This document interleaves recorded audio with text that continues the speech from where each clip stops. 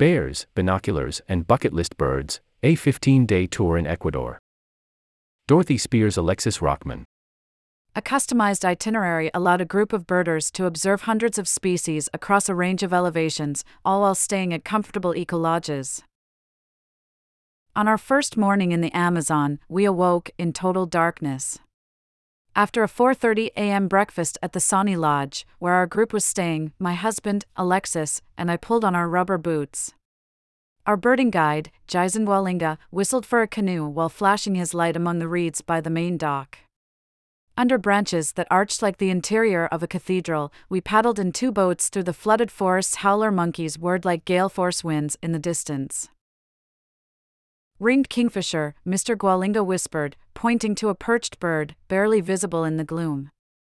Occasionally he'd whistle, perhaps to a ladder-tailed nightjar, or point out an anhinga, with its elegant long neck, still sleeping on a branch, and our boat would rock like a cradle as we drifted in groggy silence, in water the color of chocolate milk. Our birding trip in Ecuador arose like a bird call, by word of mouth. Our friend Olaf Soltau, a devout birder, was tipped off by a respected birder friend to enlist Pablo Barrera of Adventures Colombia to coordinate a tour. The 15-day trip would descend in steps from the cloud forests of the high Andes, down the mountain range's easternmost slope and into the rainforest at the heart of Ecuadorian Amazonia. The idea was to see how bird species evolved and multiplied as the elevation lowered, while staying at 4 comfortable eco-lodges and enjoying Ecuadorian food. There were 7 of us in all, including Olaf and his husband, Steve. Our levels of experience varied, from Olaf, the most skilled, to Alexis and me, first-time birders. Our trip would culminate with 5 days in the Yasuni National Park, whose humid green jungles are a birding paradise. Mr. Barrera would serve as our tour operator, accompanied by his exuberant companion, Luz Osorio, who would translate. Luis Panama, who grew up in the cloud forest northwest of Quito and spoke excellent English, would be our chief birder until we reached the Amazon basin, when the Sani Lodge would provide its own guides. First glimpses.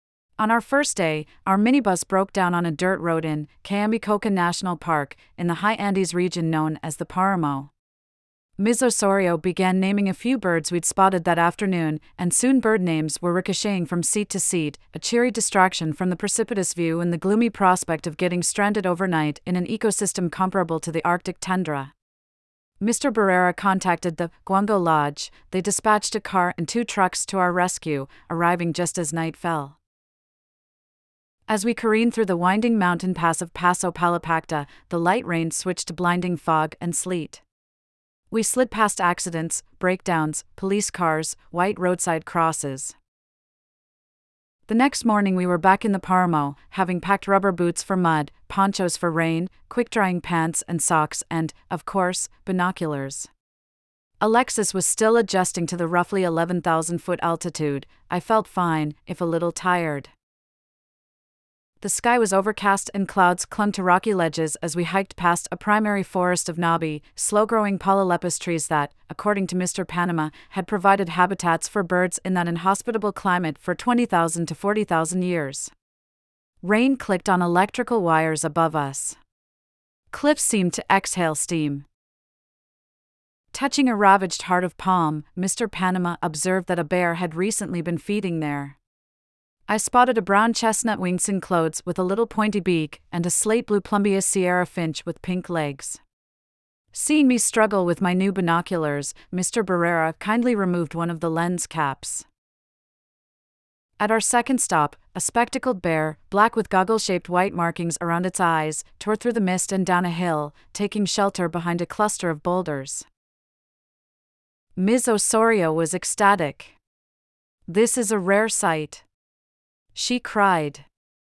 "Alexis, did you see it? Dorothy, did you see it?"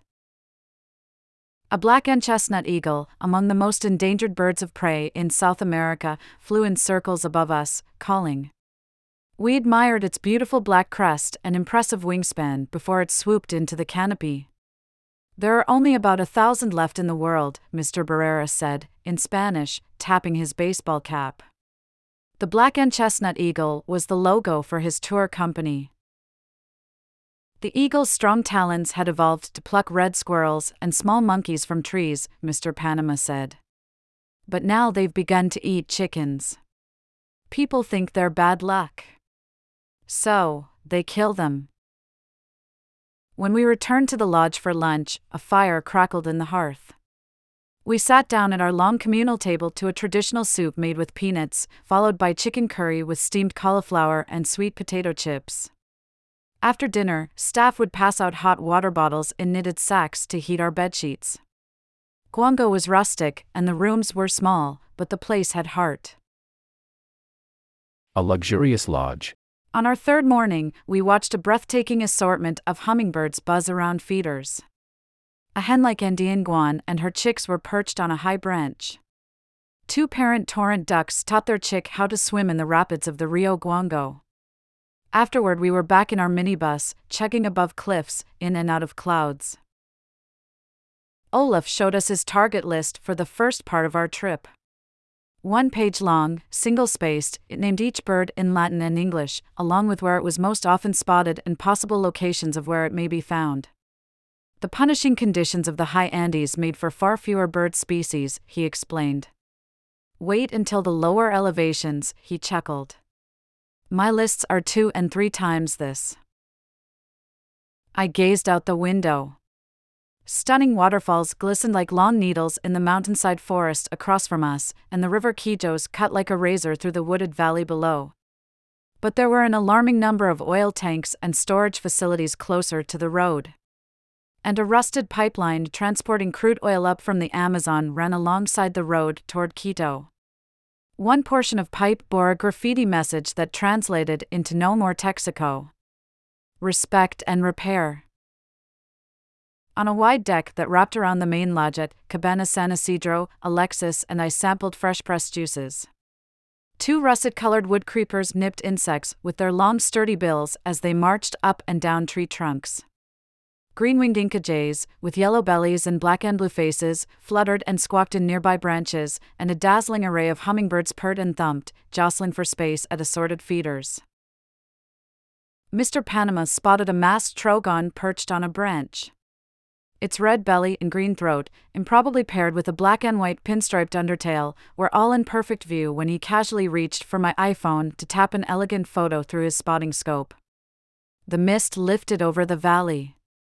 At his suggestion, we hiked to a waterfall near his friend's reforestation project, where we each planted a native tree. But I'd just as soon have stayed at San Isidro, the most comfortable of our 4 lodges, whose spacious cabins each boasted a hammock hanging from a small porch, some with stunning views.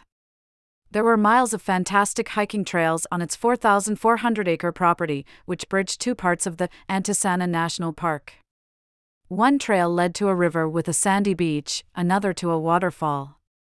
Still another led through primary, uncut forest, where lush ferns draped along branches like drying laundry, and night monkeys crept along the treetops, and a summer tanager devoured a moth, scattering its wings like confetti through the air. One afternoon, a group of us, everyone except Mr. Panama and Olaf, who were checking off birds, and our friend Steve, who was recovering from a medical issue and sticking closer to the lodge, followed Ben Lucking, a volunteer at the lodge, down a trail, where we discovered 2 brilliant red-orange male Andean cocks of the rock braying across the canopy in full territorial display, their oddly shaped and overstuffed crests bobbing emphatically as they hopped from branch to branch. It was a bucket list bird for most of us, and particularly gratifying for our friend Martha, a retired hospice social worker, who had privileged hope over knee pain on the muddy hike down. Vertical biodiversity. Before we arrived at our next stop, Wild Semeco Lodge, in the eastern foothills of the Andes, Mr. Panama passed some loose change to our bus driver, Darwin Vera, who bought a handful of long green pods from a roadside stand. Mr. Panama opened a pod and passed it around, and we sucked on the sweet pulp of ice cream beans. Wild Semeco was named after the 13,000-foot volcano that can be seen looming in the distance. The main lodge resembled a huge log cabin, with high ceilings and a big corner fireplace. The food was good, and the proprietor had a sense of humor, appearing on the wide-open veranda one morning while holding a 3-foot earthworm, which Alexis immediately grabbed, delighted, as it hung from his fist, undulating like a live rope.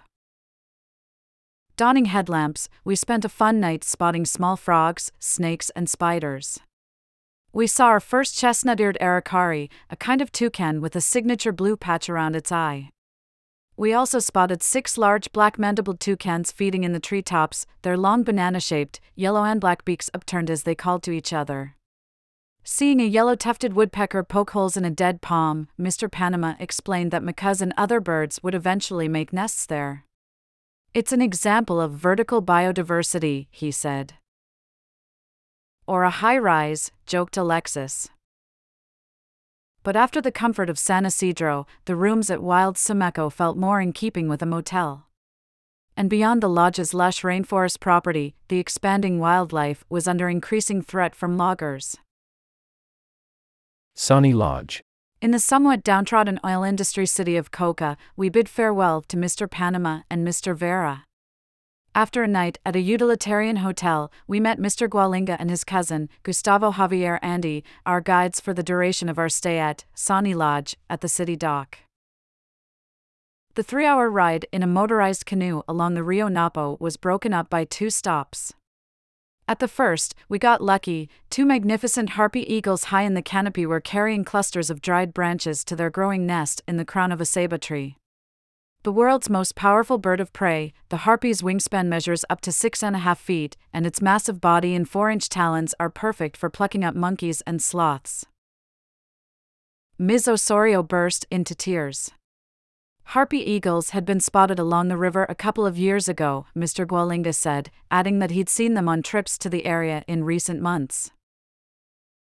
After another bird-filled stop, where we saw our first turkey-like huatzin, whose ungainly size and clumsy movements made us all laugh, we were transferred into 2 smaller canoes.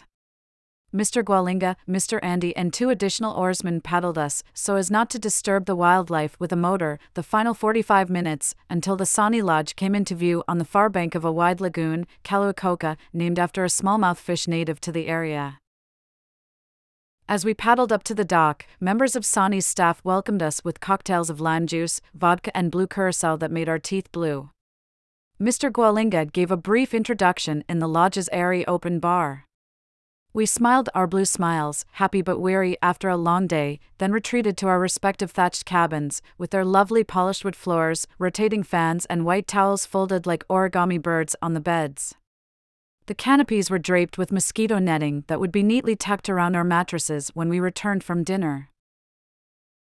We spent 5 blissful days at Sunny Lodge, which is owned and operated by the indigenous Sunny tribe. We watched the sun rise over the jungle from a 120-foot-high metal platform. Mr. Gualinga helped build it when he was 14, he said, in the crown of a 900-year-old ceiba tree, and waited for scarlet macaws to descend upon a clay lake to eat minerals that neutralize toxins in their diet. For lunch one day we took instruction from a group of Sunny village mamitas in the community center, folding tilapia and heart of palm into long, green rumi penca leaves, which we then roasted over an open fire, along with 2 types of plantains and contacuro beetle larvae.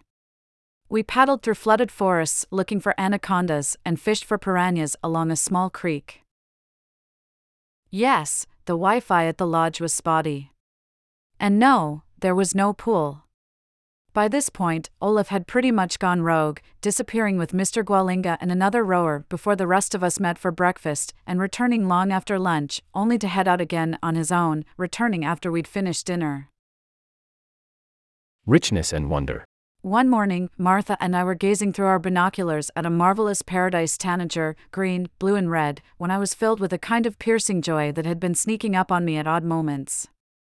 This trip is particularly poignant for me, Martha said, because it may be the last time I see a lot of these birds in the wild. I put my arm around her, considering this. Birding is not for everyone. I'm not even sure it's for me.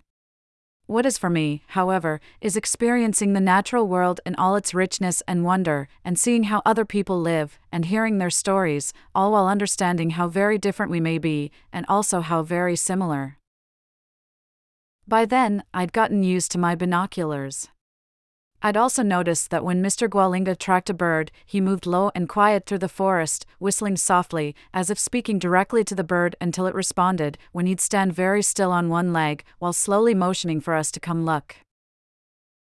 On our last morning, as we headed back to Coca in our motorized canoe, Mr. Andy smiled gamely in the driving rain as he pushed large styrofoam containers packed with our breakfast, fresh fruit, scrambled eggs and toast, to the front of our boat. He then handed them out, a parody of a flight attendant on an airplane. Passing around ceramic cups wrapped in napkins, he poured hot coffee from a thermos and offered spoons of sugar to anyone who wanted it. Our alternative to tea in the Sahara was coffee in the Amazon in a torrential downpour. I smiled out at the rain. I am the rain, I thought. I am rain. Follow New York Times Travel on Instagram and sign up for our weekly Travel Dispatch newsletter to get expert tips on traveling smarter and inspiration for your next vacation. Dreaming up a future getaway or just armchair traveling? Check out our 52 Places to Go in 2023